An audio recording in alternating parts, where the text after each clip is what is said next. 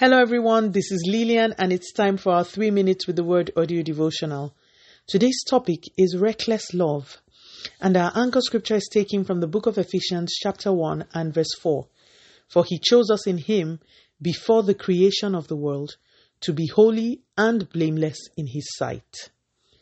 As I got into bed yesterday exhausted, I tried to reflect on the happenings of the day as I prayed, and suddenly I became so aware of my flaws. I recalled how I had impatiently snapped at the kids who were just being kids.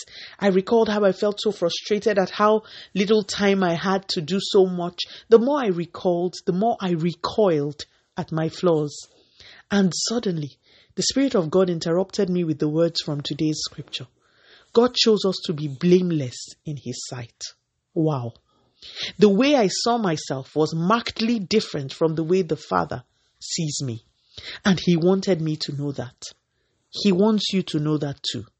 That because of the sacrifice Jesus made on the cross, in his sight, you are blameless. Such love, such security, such amazing love. Does this give me license to behave any way I very well please? Absolutely not.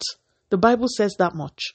What it does give me is the freedom to come to him boldly, knowing that no matter how I see myself or anyone else sees me, I have a daddy who looks at me and doesn't impute blame to me. It reminds me that I can run to my Father, irrespective of what I have done, and he will love me through the process of correcting me. I think this is worth meditating on.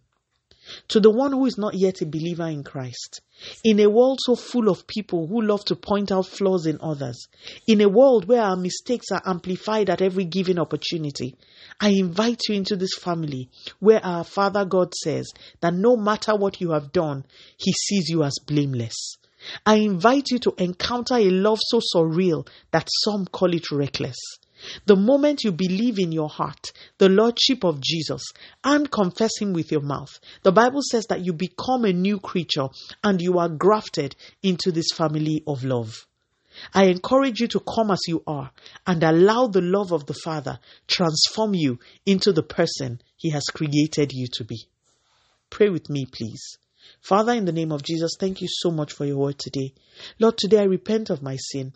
I believe in my heart that Jesus died and rose again from the dead, and I confess that he is Lord to the glory of God the Father. I accept the finished work of the cross and declare that I am now a born-again child of God. Continue to take all the glory, Almighty God. In Jesus' mighty name, we have prayed. Speak to you again soon. If you were blessed or if you just prayed that prayer, please drop me a line on audiodevotional@yahoo.com or on our website at www.3minutesaudiodevotional.com. You could also follow us on Facebook, Instagram, YouTube, and Twitter at 3 Minutes Audio Devotional. Remember, wrapped up in God's Word is all you need for your change to come. Love you and bye.